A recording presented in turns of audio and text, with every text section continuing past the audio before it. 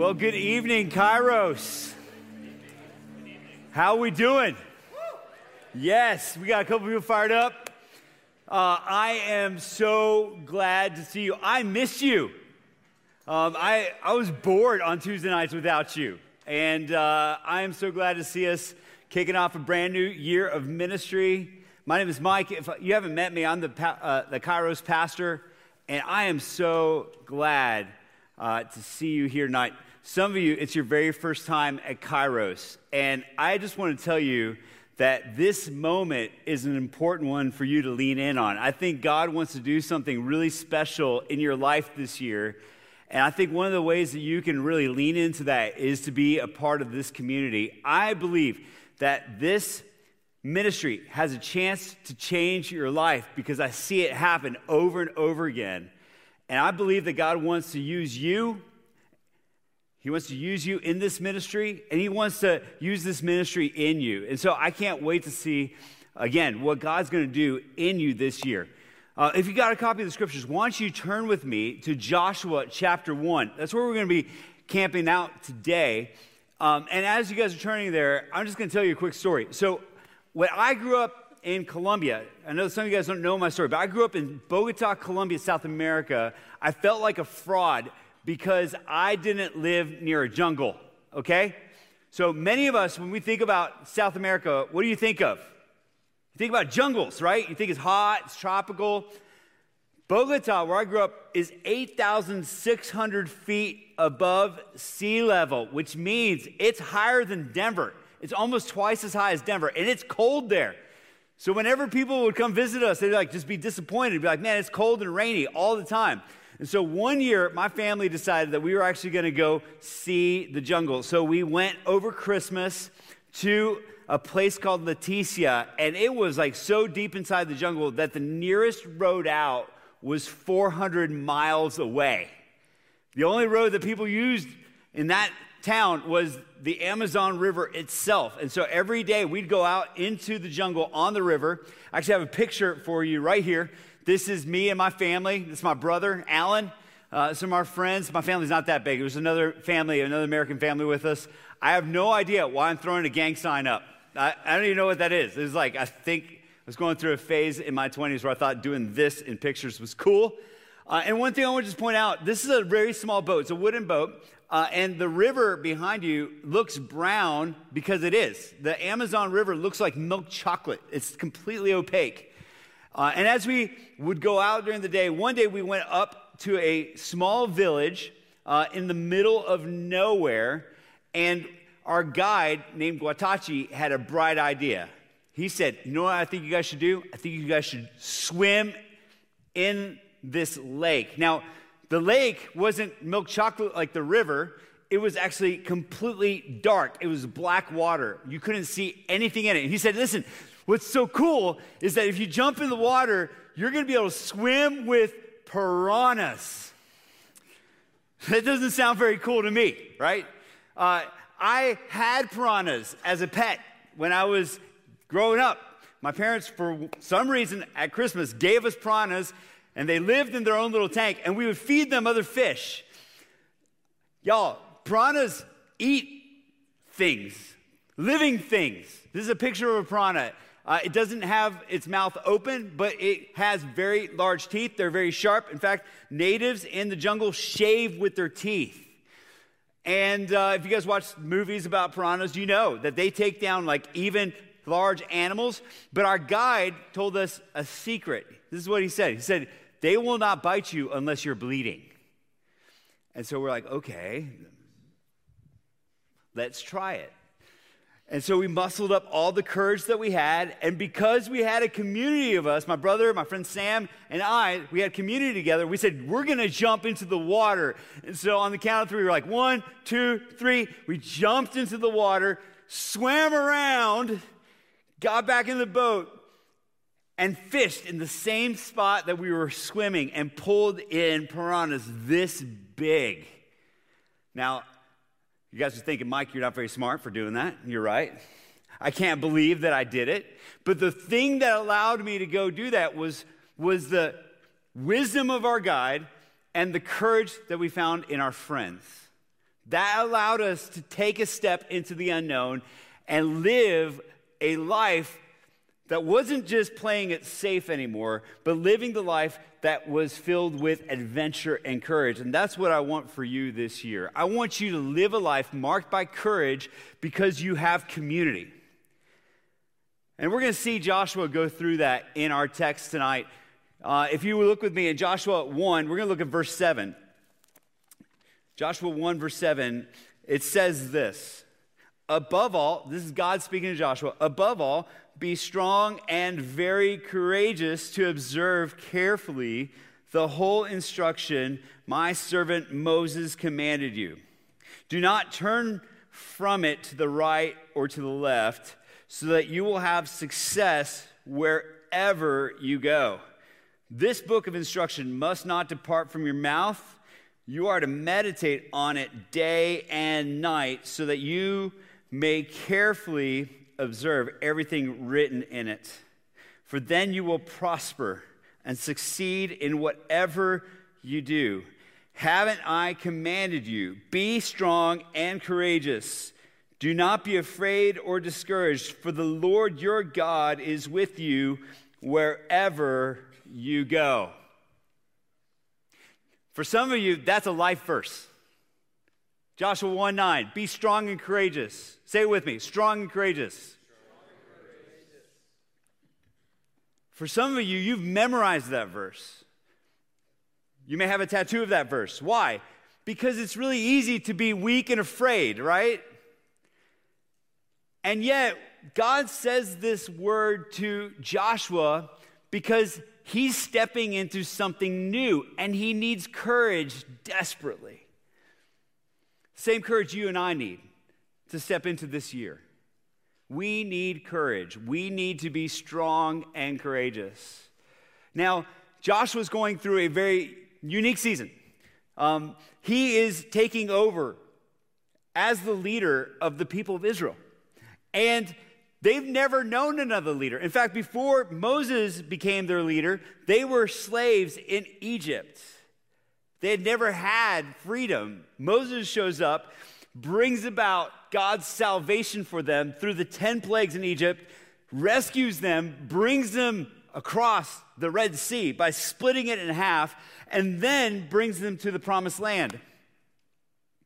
But he does not bring them finally into it because of the rebellion of the people, so they wander around in the wilderness for 40 years. And they'd never seen a leader quite like Moses. Moses brought them food from heaven. God allowed them to have manna where they could literally pick up this white substance off the ground and then eat it. God brought them water through Moses from rocks. Moses was a stud leader, and Joshua is so intimidated because God's asking him to do something that Moses could not do, to bring them into the promised land. And he's feeling the weight of the world. I don't know if you've ever followed a legend. It's scary. Y'all, when I took over this role, I had people tell me, man, you've got big shoes to fill. And I couldn't tell whether that was Chris Brooks or Mike Glenn that they were talking about. But either one was intimidating because they're both great leaders and communicators. And so my natural reaction is to just bow up. I'm going to be strong and courageous. I'm going to try harder. I'm going to work harder at what I need to do so that I can be successful. But that's not what God was calling Joshua to do or what he's calling you to do. Being strong and courageous does not mean trying harder. It doesn't mean being more talented. It means something else completely. Look with me in the text. I want you guys to see what God says about what it means to be strong and courageous. If you look with me in verse 7, we miss this. Like, I've read this book my whole life. I've read this passage my whole life. I've never seen this before I prepared this message. Look with me about what God says. He says this, the first two words. He says, above all. So when God says above all, don't you think that's important, right? God says above all, and then look what he says next. He says, above all, be strong and very courageous to what? You guys see the word? Observe.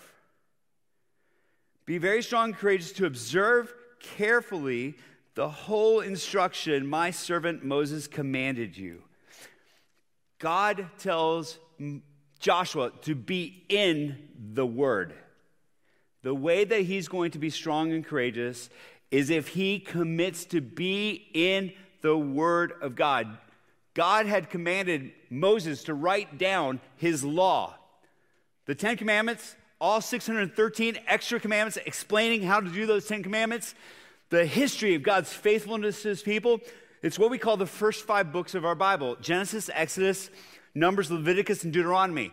God's telling Joshua to observe it, to be in the Word. Why? Because Joshua needs wisdom. He needs a guide.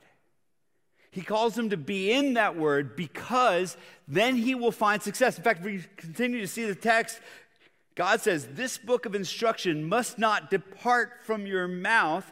You are to meditate on it day and night so that you may carefully observe everything written in it. For then you will prosper and succeed in whatever you do. The idea of meditation in the Bible is different than what many of us think about when we hear the word meditation. We've been influenced by Eastern mysticism far more than we know. Eastern mysticism, like yoga or the New Age, says you must empty your mind when you meditate, right? It means emptying your mind, because then when you empty your mind, you can get close to God.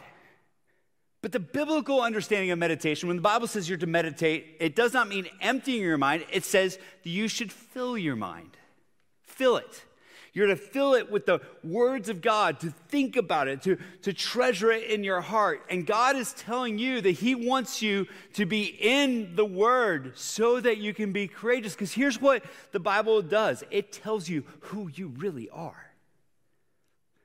It doesn't tell you that you're just a cipher or a number or just another random person living a random life that doesn't matter. The Bible tells you that you don't have to try harder to get friends or to find purpose or to get famous. The Bible tells you that you have value and worth in who you are because God has ascribed value to you. He has made you in his image. And he is calling you to receive a better name than simply being an influencer or a good leader or a successful person. He wants you to accept a new name, which is that he is calling you to be his son or his daughter. God knows your name. He knows your story.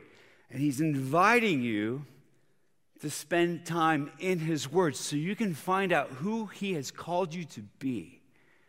A lot of us don't spend time in God's word because we think that it has no power. Oh, we know intellectually that it has power, but we don't believe it in our heart because our entire life is aimed towards saying, I don't need God. I want to get strong enough or rich enough or powerful enough or successful enough that I don't need him anymore. But when we're in the Word, we realize how desperately we need him. Because we're made to be known by God. And the way that we know him is through his Word. So I just want to put this out there. Jesus was someone who loved spending time in God's Word. And Jesus, when he combated the devil, you know what he used? He used God's Word.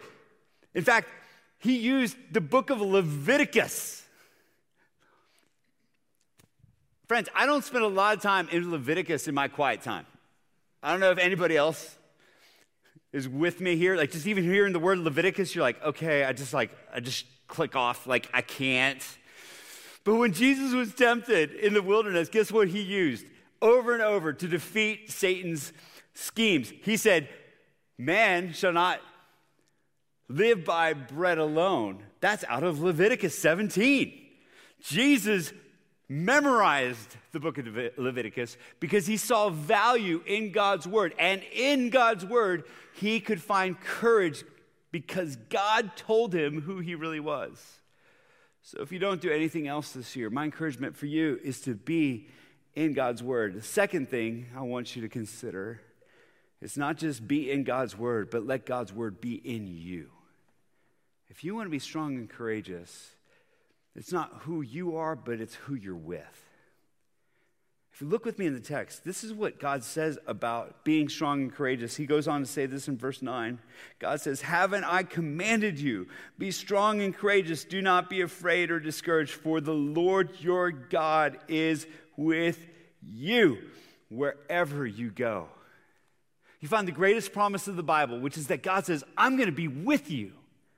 I'm going to be with you. I'm going to go with you. Joshua, don't be afraid because I'm going to be with you. We just studied that at Christmas. That God fulfilled this promise by sending Jesus. His name is Emmanuel, which means God is with us. But I want you to hear this, if you don't hear anything else, is that God has given you more understanding on Jesus' goodness than Joshua ever did. And his promise of being with you is so much greater than what Joshua was able to experience. Because even though Joshua was able to have courage to take the people into the promised land, even though Joshua was able to have courage to walk through the Jordan River on dry land, just like Moses did, even though Joshua was able to have courage at one point to tell the sun to stop and not continue to set because they're in the middle of a battle, even though he's able to do that, you have more access and more understanding about who God is because Joshua only had 5 books of the Bible and you have all 66. And in it, you see God's very nature revealed, that God is not just simply God who's willing to be with us from a distance, but he's willing to be with us within us.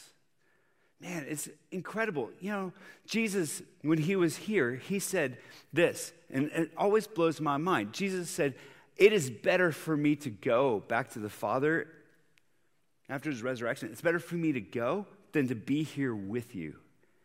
Now, I don't know if I believe that, right? Because I'm like, you know what would be really cool? Is if Jesus was our senior pastor, right? If he was preaching Kairos, that would be cool. Because he could heal people, he could do miracles, he could feed us all with a couple Ritz crackers, he could just take care of everything, right? That would be awesome. But Jesus said, it's better that I go. Why? Because the Holy Spirit will come. And he's going to come, and he's going to not just be with you, but he's going to be inside of you. God himself will come and have community with you. See, God is a God of community. He loves relationships.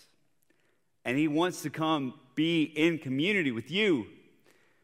Because what gives us courage is community with God and community with other people. And when God comes and resides within us, it gives us incredible confidence to live out the life that he's called us to be, to live out his calling to be his sons and daughters, to live courageously.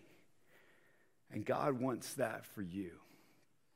He wants to not just be with you, he wants to be in you. So what does that mean for us as Kairos? Well, one of the best things we can be as a community is to be people who live this out with each other, who encourage each other to live in the Word and let the Word be within us. To give each other courage because we say we're willing to walk with you. Just like Jesus walks with us, we want to walk with you. And the only way you can do that is if you become known. If you say, I want to be with you guys. I want to be with you and be your friend. Be known. Not just an attender, but someone who belongs here. So my invitation to you this year is to do 2 things. 1, to be in the Word, be passionate for Jesus, and to be with believers. To lock in with people and say, man, I want to walk with you. I want to link arms with you. Why? Because then you can find great courage. And you can live the life that God's called you to be. And who he wants you to influence and change and dream with and transform. So tonight we're going to have a moment of just 120 seconds. This is what we do at the end of our message. And I think one of the most courageous things you can do this year is to choose community. A lot of us as Americans, we live Lone Ranger Christianity, right? We just live just us and God. We just pray and we go to church and then we leave and we feel like something is lacking over and over again. And my invitation to you is to not let this year be like that. One of my words that I have for our ministry this year is the word community. I want us to be a place where we feel like we know each other, where we're family, where we love one another well.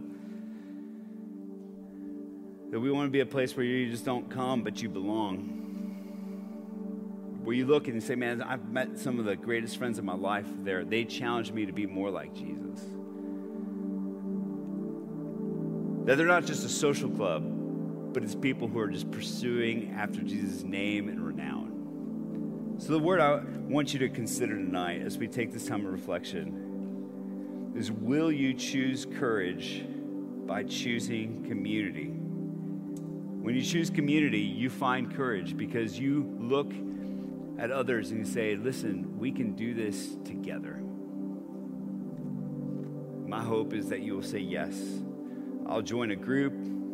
I'll go hang out after Kairos. I'll come to Kairos. Why? Because when I do, I can take a leap into the great unknown because I'm not doing it by myself. When you do that, you get a chance to change both yourself and your friends into the very image of Jesus. I'm going to just pray over us. As we kick off this year, I think it's going to be one of the very best years we've ever had at Kairos. And as we do, I just want to ask God's blessing over us. God, would you give us an unusual season at Kairos? A season where we sense your presence. That as we gather every week, that you would just meet us here. That your spirit would be thick in this place. That we would long for your name and your renown to be in our life.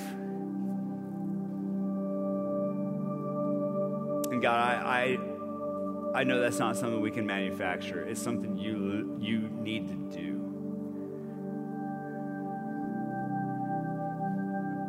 So God, would you create something that we don't have a word for here? Would you create a sense of community and oneness? Would you give us courage to be in your word and let your word reside within us? Would you give us courage to not just attend, but to belong? And would you give us courage to let your light shine brightly in our life? Because it's all for you. Now, Jesus, as we take this moment of reflection, would you speak to our hearts? Would your voice speak to our hearts that we would hear you?